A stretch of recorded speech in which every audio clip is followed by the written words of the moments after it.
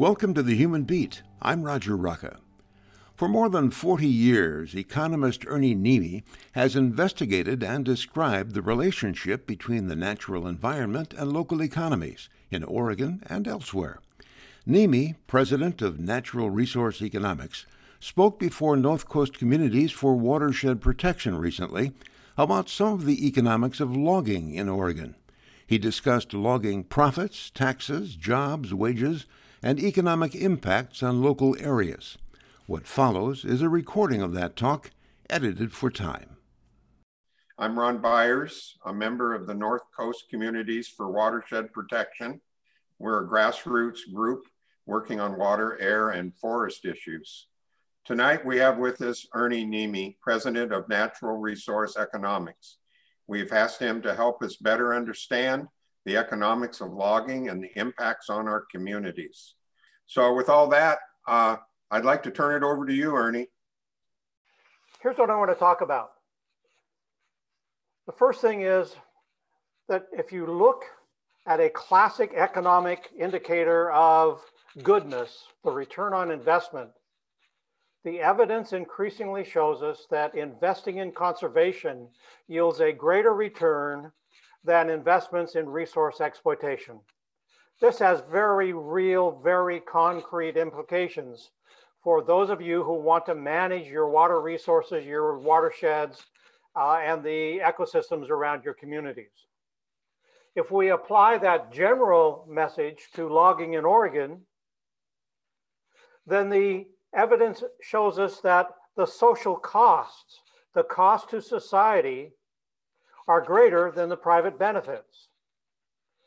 Now, what that means is that all of the rest of us are paying money to the shareholders, the Wall Street shareholders of the industrial timberland owners.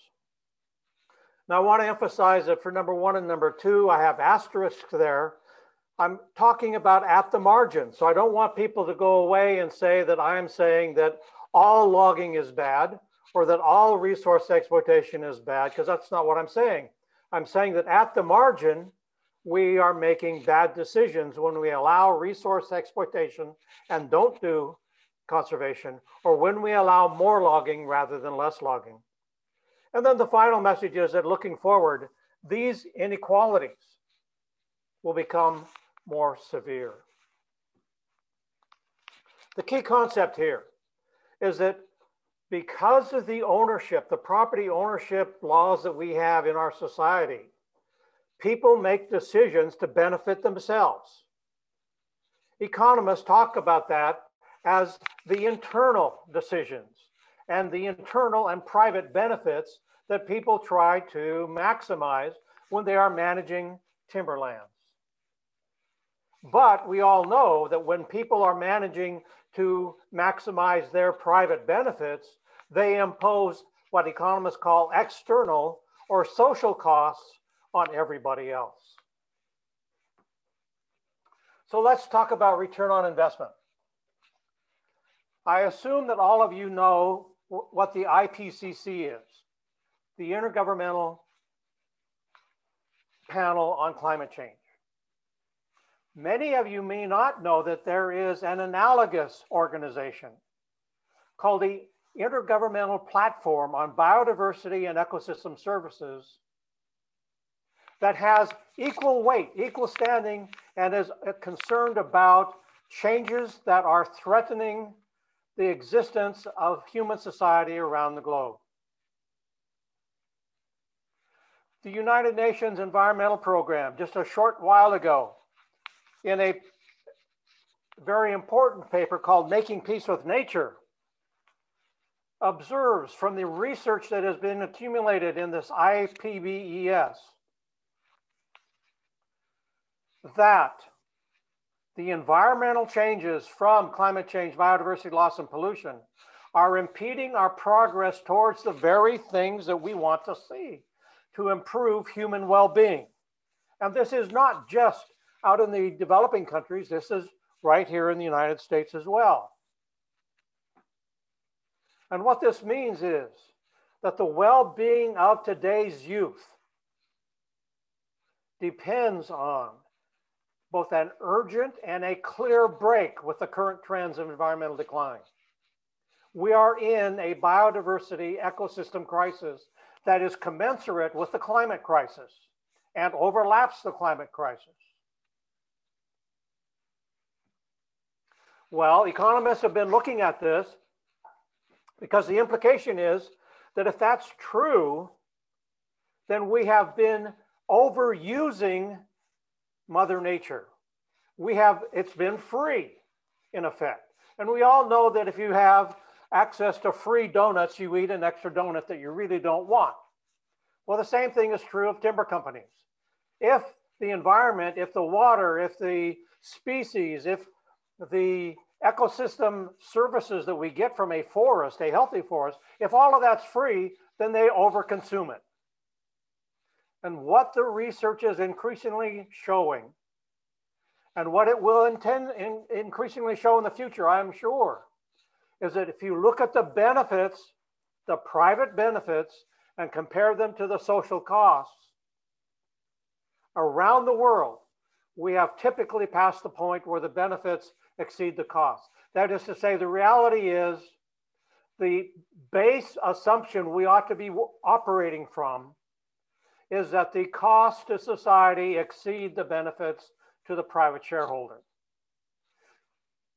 In our lifetimes, we have not thought of it that way. We have always assumed that private industry, private business will generate benefits, and yeah, there might be some bad things to society, but it's up to us to prove that the bad things are bigger than and should restrict industry's ability to do what it wants to do.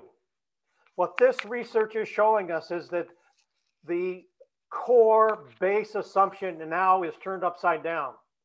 We ought to be talking to our legislators. We ought to be talking to our members of Congress. We ought to be talking to our governor. We ought to be talking to our neighbor, that the presumption is that when we have actions that degrade the environment, the social costs will exceed any private benefits that result from that action. And it will get worse. For those of you who really like to dig into this kind of stuff, I strongly recommend you look at this report called the Dasgupta Review, after a very famous economist. This is a report that was commissioned by the UK Treasury to look at the economics associated with biodiversity. And this is really tough stuff. But this guy's a really smart guy. And basically what he says, as a rough approximation, that when we invest in resource exploitation, the cash profits give us a rate of return of about 5%. If we invest, however, in resource conservation and restoration, the return is about 19%. Even bigger than that because of problems in the data. We don't realize these returns on investment through profits. We realize them through ecosystem services. Ecosystem services is just a fancy term that we use to describe nature's contributions to human well-being. So nature gives us benefits for free. And so we're looking at every time we use nature and exploit it, we give a rate of return of about 5%, and we give up a rate of return of about 19%. And that's just stupid. Now, for centuries, we have assumed that the private sector and resource exploitation is a good thing. Yeah, we'd like to have a really nice environment, but it doesn't work out that way. We're just going to have to sacrifice it a little bit in order to have the wonderful things that private sector economics can give us. And so we expect to see people continuing to have that simple way of thinking that is wrong and will be even wronger in the future. It's up to us then to have the right way of thinking, even though it is complex, and to move forward down that path. So let's talk about some of the numbers. there are about 6 million acres of industrial forest land in Oregon. 6 million. Now, I calculate, the industry doesn't tell us, but I calculate that the profits per year to shareholders, most of whom are on Wall Street, is about $1 billion per year. I don't mind if you want to quote Ernie Niemi said this, but I think it's important for you to be able to think it through so you can say it on your own. So we have 6 million acres. If each of those acres is worth $1,000, then the total value of that land is $1 billion or $6 billion. 6 million acres times $1,000 per acre, $6 billion. But it's really, say, about $3,000 per acre. So instead of $6 billion, it's 6 times 3, get out your fingers and count them out. 6 times 3, it's $18 billion. Well, it's actually more than $3,000 per acre, so round it up to 20. $20 billion is shareholders' investment in those timberlands. They expect a 5% rate of return. 5% of $20 billion is $1 billion per year. That's about $170 per acre per year that they earn. They've been whining a little bit about how they can't pay more taxes, blah, blah, blah. And yet lumber prices are going through the roof. They're actually, these $170 is low at the moment. And oh, by the way, about 40% of that probably goes to foreign shareholders, because foreign shareholders own about 40% of the shares on Wall Street. So $170 per acre per year. Now, a lot of that logging that's out there destroys riparian, wetland, and aquatic habitat. The social cost when that happens is $1,000 to $8,000 per year, per acre, compared to the private benefits to Wall Street shareholders of $170 per acre. You ought to have total confidence that the social costs of logging at the margin far exceed the private benefits. We all are being ripped off. You should not be hesitant about this. You shouldn't be sort of, well, I don't know, this guy Ernie Niemi said this. No, these are really big numbers. $8,000 per year versus $170 per year. A lot of you, of course, are very concerned about water. We don't have good economic numbers about water. We'll get them in the next few years, but here's what the research shows. I'm sure all of you know this, that industrial forest lands produce less water than old growth forests. That water happens to be a lot hotter, which means that an awful lot of species that would like to have cold water can't survive in it. And I find this to be just a beautiful, scary as hell photograph from 2017 of the US coast, North American coast. This is a phytoplankton bloom off the coast. When we have these sorts of blooms and you want to go out there and eat some clams or whatever, crabs, whatever, it's going to kill you. We're going to see more of this because of climate change, yes, but also because the water coming off of the land, 6 million acres, is hotter than it should be. This is an incredibly powerful set of maps, I believe. Comes from EPA in 2015, so it's before the Trump nonsense. And it looks at the extent to which water in streams and rivers is cold enough to support salmon and other cold water fish. The map on the left shows that without climate change, all the way through this century, almost all of Oregon, except for a little bit along the edges, the streams would have cold enough water to support salmon and other cold water fish. But with climate change, almost all of Oregon will not. And oh, by the way, where you live on the coast will be especially hot.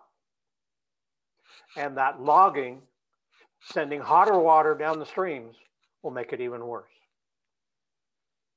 Having grown up, going to the coast as a child to fish for salmon, catching my first steelhead was an event that changed me from a boy to a young man in my family. It was a rite of passage. I cry when I see this, when I first saw this map.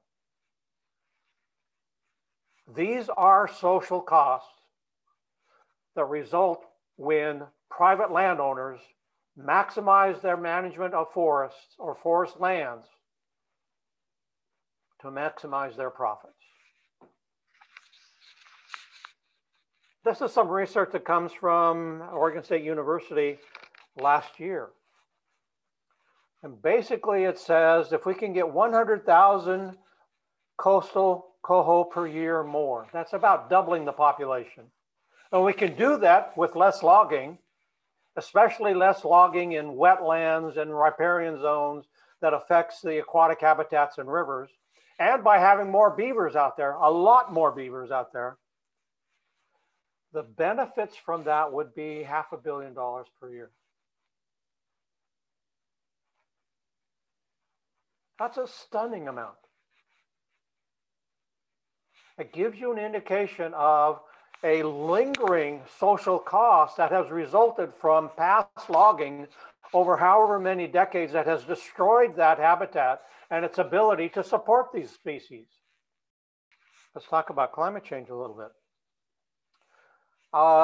This diagram comes from High Country News, who summarized research coming out of Oregon State University and from John Talberth in Lake Oswego. And basically it shows that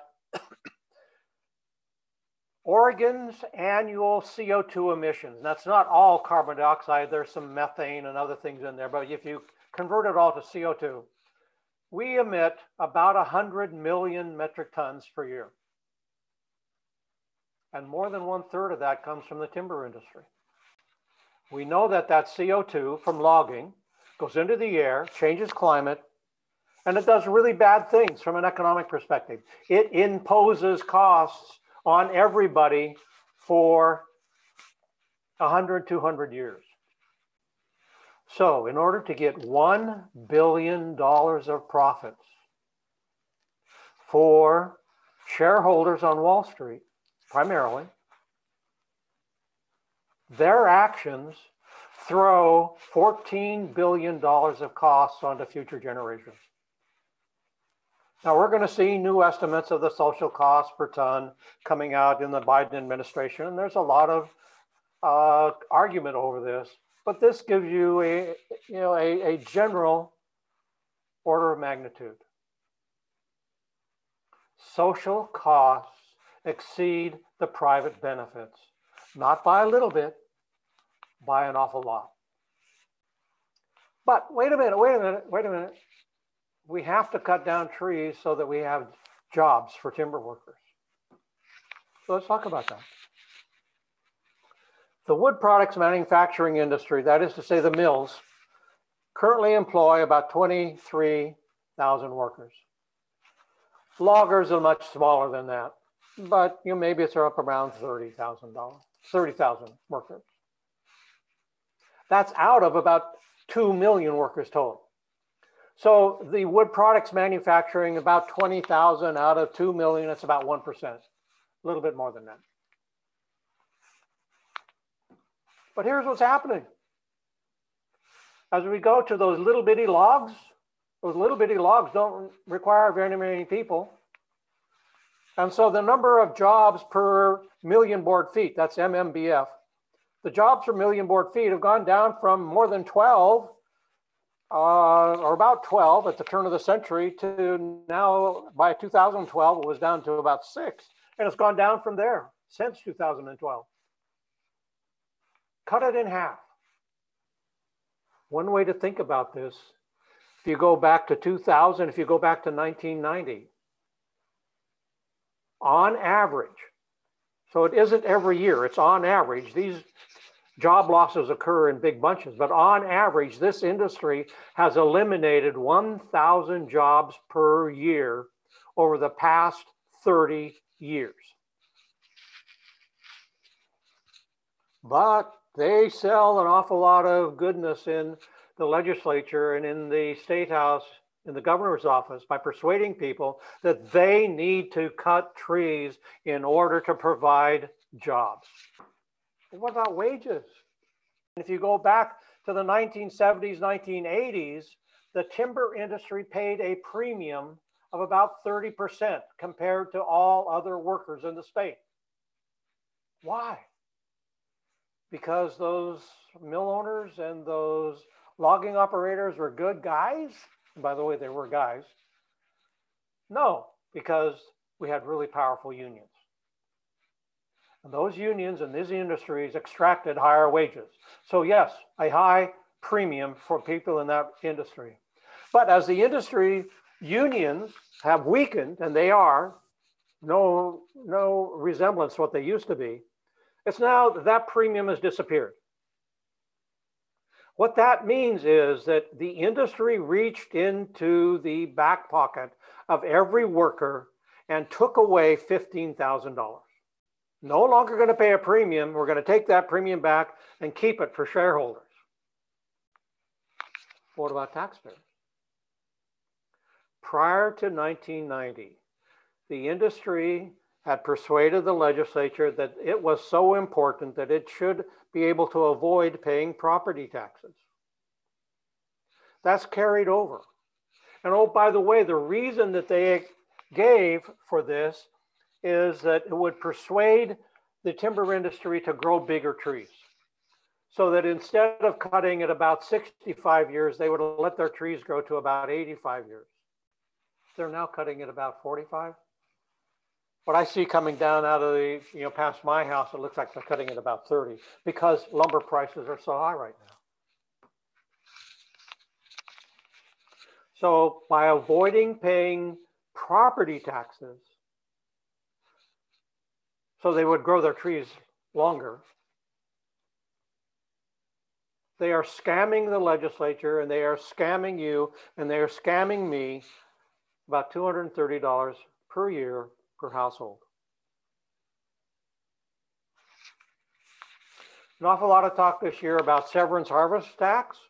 This is post-1994. If you look at this graph, the peak, 1993-94, that's dropped by about $80 million per year. Now that gray, they will say, and in fact it is, it's called a timber harvest tax. It's about $10 million per year. But that doesn't help anybody else except themselves. This is the industry, timberland owners, paying from their left pocket into a fund so that it can go back into their right pocket. So some of this money went to OFRI to be their lobbying arm. Some of it goes to fund professors at Oregon State University to figure out how to log trees even younger. Some of it goes to fight fire on their lands and other things. So basically, we've lost about $80 million a year. This is since 1990. These are quotes from Dominic De La Sala. Many of you know him. He's a very famous, very competent, very highly regarded biologist out of Southern Oregon, out of Ashland. Logging is not going to help us get out of this fire mess. In fact, where you have industrial plantations, that is to say clear cuts and then trees planted on those clear cuts, those are the areas with the most severe fires. Instead of logging, what we ought to do is actually manage these lands for climate safety. What that means is that we don't cut big trees on public lands, and we get the trees on those private lands to grow bigger. What I can contribute is to help people understand that this is truly costing them money, and that this is truly imposing tremendous costs on people around the world in our name. and that the industry, through its lobbying, is lying and has been lying for a long, long time. It lied when it persuaded the legislature to exempt them from property taxes, arguing that if you do this, we for sure will grow our trees to be at least 85 years, and now they're cutting them at 45 and 30. And they knew that. They lie when they say they have to log in order to generate jobs, for there to be any employment in communities, in rural communities throughout Oregon, when they are cutting 1,000 jobs per year over 30 years. And when they are reaching into those workers' pockets that are still there, the pockets of the workers who are still there, and they're taking $15,000 a year out of their pockets to the shareholders because the workers no longer have powerful unions. So, I mean, you go into the state politics, you go into national politics. We have a president now that appears to be very pro-union, strengthening unions. That sounds like a good step to me, not just for workers in those mills, but for all of us. We have a president putting an emphasis on climate change, acting very quickly. Now, an awful lot of that is focusing on coal and oil and on having electric vehicles. I get it. I do understand that. But the thing we can do right now, the only thing that we can do right now to pull carbon dioxide out of the atmosphere is grow trees. Now, a lot of people say, well, okay, the way we do that is let's go out and plant a lot of trees. Well, yeah, you plant an awful lot of these trees that are this big, and even if they grow 100%, they're just this big. What we need are trees that are 45 years old out there and let them grow to be 100. That's some real carbon. And for crying out loud, let's not ever allow another big tree on public lands to be cut down. We've been listening to economist Ernie Niemi discussing the economics and impacts of logging in Oregon. He spoke recently before North Coast Communities for Watershed Protection. I'm Roger Rocca. Thanks for listening to The Human Beat. We'll be back next month on the second Tuesday at 9:30 a.m.